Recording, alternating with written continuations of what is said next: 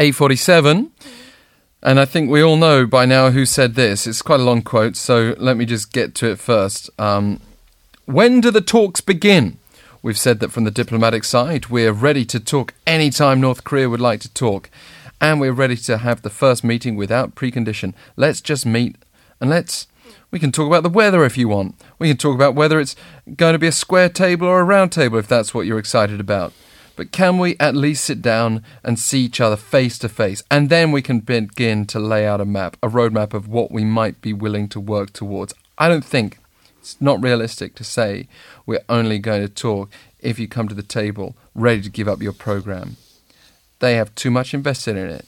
And the president is very realistic about that as well. So that was US Secretary of State Rex Tillerson talking about North Korea, talking about the nuclear program that's been the impossible question to solve. And he was speaking at the 2017 Atlantic Council Korea Foundation Forum in Washington, D.C. Professor Junseong, Graduate School of International Studies at Yonsei University, has been listening to that very long quote. Well, you gave it to me. So Good morning. I did you the honor of reading it. Good morning to you. Yeah, good morning. I mean, these words have prompted much discussion, but the White House, we should say straight away, has come out and disowned the comment. So does that mean we all have to view it with a pinch of salt? Well, actually, it's more like the White House, I think they're doing their, reality check on where they are right now with the North Korean issue. And as usual, they're using two-track system, right?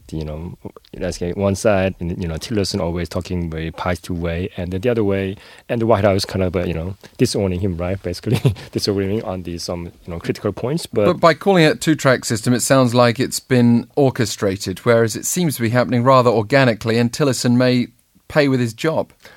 Yeah, but I'm not sure it was appropriate to using the organically. But what they're doing, what happened in the end result is that no matter what happens, it looks like from the outside, it's two tracks. They're not really on the same direction. That's the problem. And that's the thing's concern. I think that's concerned me because this might sending the wrong message to North Korea, about Tillerson. Right? What I mean by organically is that there is no structure here. There appears to be no structure.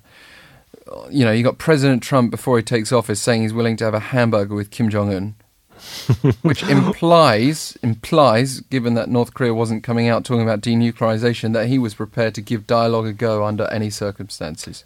You even said previously, Professor Ahn, that you thought President Trump would just pop up and have a conversation with Kim Jong-un. So that seems to align with what Rex Tillerson was saying. Yeah, but on the other hand, you got the White House maintaining the position it's held for years, even under the Obama administration, that North Korea first has to express its willingness to denuclearize. Yeah, that's the problem, right? Both parties have their own preconditions, right? So it means that the problem is they're not going to compromise because one side want denuclearization and the other side want nuclear capability, right? So if either side were not giving up anything and you're not going anywhere, that's the problem. Deadlock situation with North Korea situation, right? Also, Rex Tillerson had a few very tough things to say. He said he'll continue diplomatic efforts with North Korea until the first bomb drops. No, right. And he said that Defense Secretary Jim Mattis will also be successful if it becomes his turn. Yeah, it's been a while, actually, that's comment made, right? He threw that other side of the coin in there. And I think we shouldn't ignore it. He said we simply cannot accept a nuclear-armed North Korea. North Korea, I think we know, is not about to denuclearize. Rex Tillerson may not keep that job. And we heard analysis from our expert, Dr. Bong, earlier in the show, suggesting that all these actually indicate an even more worrying situation. I think, from the beginning, even Donald Trump, they both sides knew that there won't be any compromise because, as everybody knows by now, right? It's hard to compromise because their precondition is quite different from each other, right? So I guess what they're trying to do from U.S. perspective is they more like a PR campaign. They say, for the international community, say, U.S. government, we're doing our best, but it's not our fault. It's North Korea never respond to us, right? I guess they try to avoid any blame from the international communities. It's a tough one at the moment for South Korea to deal with. President Moon holding talks yesterday with Xi Jinping of China. And we know that Seoul has already said under President Moon that it's willing to have talks, just talks, without any strings attached. You mean talk between... With North Korea. We talked before, right? I don't think they ever want to talk to South Korea, Yeah, that's the problem. They talk first U.S. and then Korea, maybe South. So does this leave us exactly where we were then, despite some of the positive comments, or the comments leaning towards dialogue, whether you view them as positive or not? I guess, at this point, juncture, right, all we can do is, keep offering for the, table, right? Asking them come to table, but that's their choice whether they want to join talk or not, right? So we just keep trying is important, but we have to wait. See what happens, because you never know what happened, right? There was a new movie, right, came up, right, about North Korean, see that the new movie came up. The number one from North Korea escaped from North Korea and tried to assassinate her. Yeah, I did hear about the movie. Yeah. My most recent movie watching has been these cultural offerings we've been talking about this week, I must confess. An Italian movie, and now Loving Vincent that we talked about earlier in the show. Far more peaceful, and I wish these were the sort of topics that were also prevailing in international affairs, Professor Ahn. It does seem a continually overly complex scenario, a web which ties us and the US and China and North Korea and Japan and Russia together in a very uncomfortable balance. Let's move forward to our next quote, though. And this strikes at the heart of a social issue. And this, just to introduce who it is first, is by Jeon-ho Kyun, a student of Cheonyeol Middle School. And this was actually back on December 14th, so not long ago, just yesterday. We were a little bit concerned about the grandfather who was lying on the street on a cold day. Many adults just glanced at him and passed him by. I asked myself why nobody was helping him.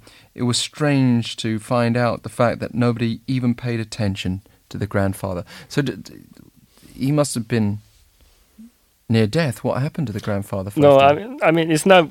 Well, I say what happened was Monday morning, 8 a.m., right? And so 3 middle school students found an elderly person lying on the street at the traditional market in downtown Seoul. And they helped the elderly person to get to home safely.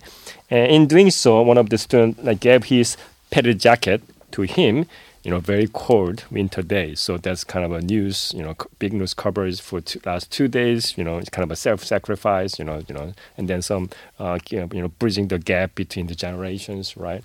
So it happens, right? It was very freezing. It was 11 degrees below, zero. So it's very freezing day. Awful to be out in those conditions, right? So why was nobody helping this poor grandfather? Well, I watched the CCTV actually, and it was really 8 a.m. Monday morning. Everybody was busy going to work. And I think that there was a problem. And from the elderly's perspective, he was quite lucky actually to have someone really caring like them, right? Just 1 minute after he fell to the ground, actually.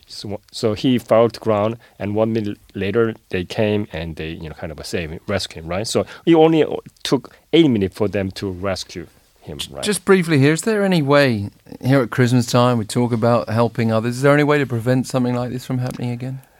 Well, there's things about some people, in society, right? Some people, old and get sick, tired, right? So we need some. I guess we need some kind of system to, medical, emergency system, call them up very quickly. And in the meantime, maybe we can just help people, lying on the floor, maybe. But it's not easy. Would you, by the way? Well, it's very difficult to have it, right? Once I tried once actually, but it took me half hour to wait for someone came up. Yeah, and if you're running late for work, I know that might sound trivial by comparison, but that can feel quite an urgent situation in the morning. Plus, quite a self-sacrifice too, right? Yeah, but worth it if it's a life or death matter, and who knows if it is or not in that situation. Professor Ahn, thank you very much. Thank you. Great to have you here with this week's quotes and this week's show. All done until Monday, 7:05. We'll be back. Stay with us for Kardashian and Koreascape after your latest news headlines.